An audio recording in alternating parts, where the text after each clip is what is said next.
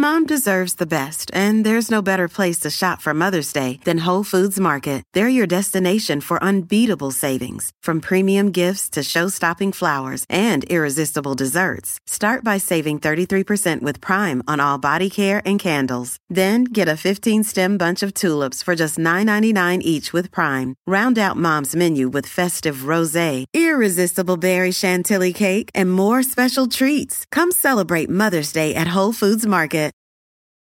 Looking to step up your Mother's Day flowers? The Home Depot has an idea. Let Mom's Green Thumb do some digging with colorful flowers, pots, and premium soils to bring out the most in her patios, walkways, and gardens. Right now, get Vigoro potting soil just $8.97 for strong, healthy, vibrant plants, indoors and outside. Shop our wide selection online and pick up your order in-store and give Mom the gift of a beautiful garden. Get Vigoro potting soil just $8.97 at the Home Depot. How doers get more done. See homedepot.com/delivery for details.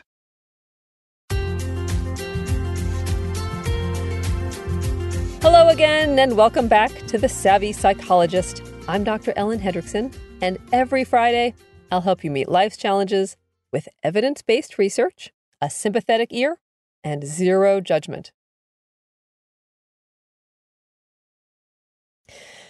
Now, these days, breaking news threatens to break all of us.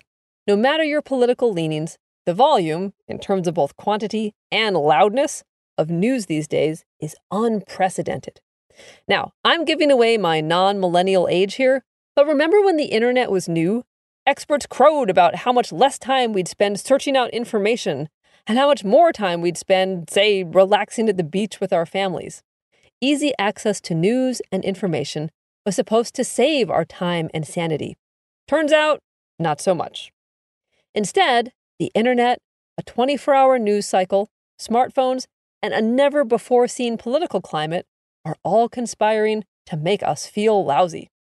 So this week, regardless of your political leanings, we'll break down 4 problems with today's news and 3 things you can do to save your sanity. Problem number 1 is sheer volume. First, the quantity of news is utterly massive. According to Richard Saul Wurman, founder of the TED Conferences and author of Information Anxiety, just one New York Times is packed with more information than the average 19th century individual encountered in a lifetime. These days, we scroll through the news before we get out of bed, absorb the world through the radio during breakfast, get pinged with updates and alerts all day long, and then tune into the late-night shows to try to muster a laugh about it all. It's exhausting. The news is even broadcast in airplanes. We can't escape, even at the equivalent altitude of Mount Everest. Finally, the news doesn't come at us from only mainstream news organizations. These days, for better or worse, anyone can be a reporter. We get news from so many sources, niche websites, blogs, and even 140 characters at a time.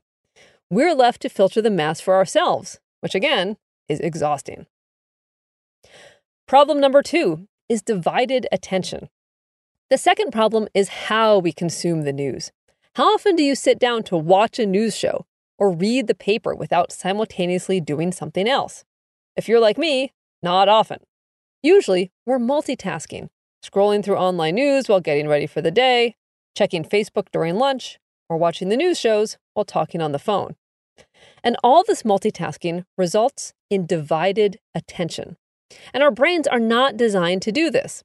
Writer Linda Stone coined the term continuous partial attention to describe our constantly fractured mental state. By contrast, focused attention, the kind that's most productive, essentially entails ignoring whatever other stimuli are vying for our attention. But put us in front of a website littered with breaking news alerts and clickbait, and focused attention doesn't stand a chance.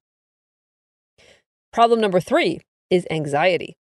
Depending on your political leanings and demographics, the news these days may be causing a trickle or a torrent of anxiety. Now, news is designed to be bad. Indeed, there's no story in saying that things are fine and all is well. But when the news leaves you feeling personally attacked or endangered, it causes anxiety, not to mention possible feelings of helplessness and hopelessness, all of which take a toll. And problem number 4 is anger. So much of the news these days is angry. Headlines include the verbs lash out, attack, and berate. Veins bulge from commentators' foreheads. Twitter feuds are daily occurrences. All this anger makes us feel upset, afraid, and intimidated, not to mention angry right back at the news. Are you tired of the constant battle with anxiety and panic? I've got a podcast that I think you'll love. It's called the Anxiety Coaches Podcast, where the host, Gina, gives you your weekly dose of tranquility and inspiration. 2 new episodes drop weekly, packed with practical tips and lifestyle changes to help you calm that racing heart and bring peace back into your life. So, if you're ready to bid farewell to sleepless nights and constant worry, tune into the Anxiety Coaches Podcast and embark on a journey towards lasting calmness and a life free from anxiety's grip. Remember, it's not just a podcast, it's a lifeline.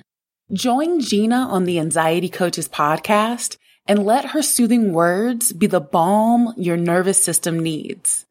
Listen in and start your path to healing today. The AnxietyCoachesPodcast.com, because healing begins the first time you listen.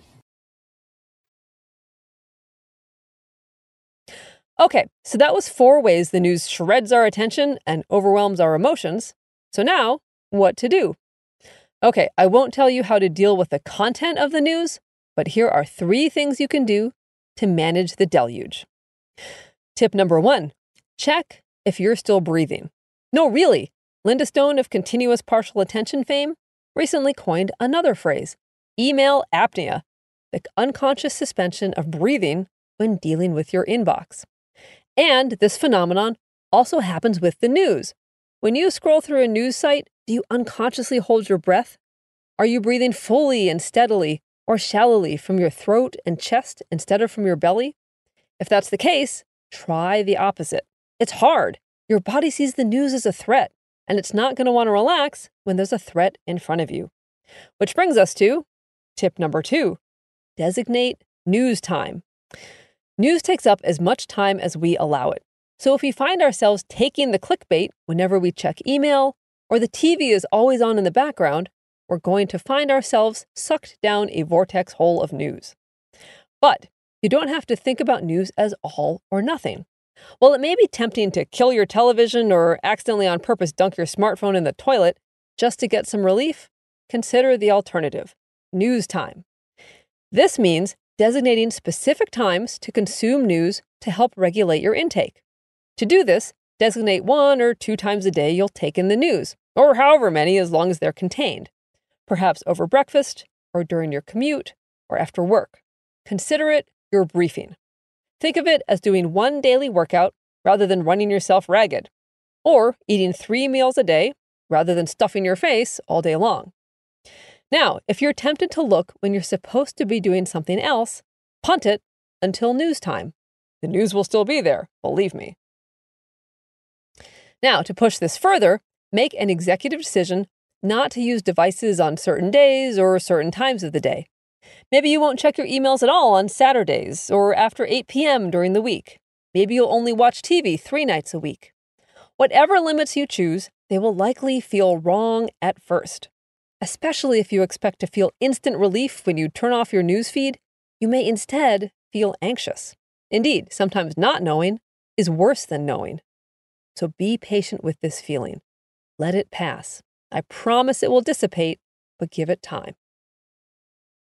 And finally, tip number 3 is filter ruthlessly. When the news threatens to drown you, it's important to bail your metaphorical boat by blocking out inessential incoming information. Cancel subscriptions you don't read or need. Use email filters to reduce unwanted junk news, and think twice before submitting your email address on a website, as it may be sold to companies that infiltrate your inbox with even more news. So unsubscribe, unsubscribe, unsubscribe. Now, another time, we'll tackle how to deal with news content, what to do when the news, real or fake, gets you down. But to wrap up today, while we can't choose the tenor or the pace of the news, we can choose how to respond. And by doing that, we can take back control. Or subscribe to the podcast on iTunes or Stitcher. And if you're not ready to commit, not to worry. You can listen on Spotify or like on Facebook, where there are always links to episodes no longer available on iTunes. I'm Dr. Ellen Hendrickson, and The Savvy Psychologist is strictly for informational purposes and doesn't substitute for mental health care from a licensed professional. But thank you so much for listening, and I will see you all next week for a happier, healthier mind.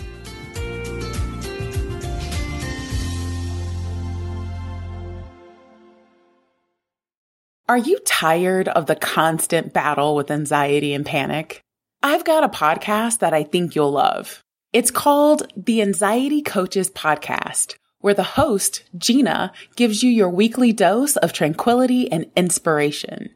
2 new episodes drop weekly, packed with practical tips and lifestyle changes to help you calm that racing heart and bring peace back into your life. So, if you're ready to bid farewell to sleepless nights and constant worry, tune into the Anxiety Coaches Podcast and embark on a journey towards lasting calmness and a life free from anxiety's grip.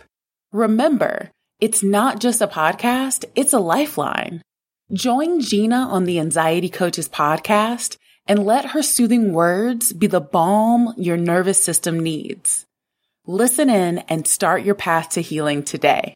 TheAnxietyCoachesPodcast.com, because healing begins the first time you listen.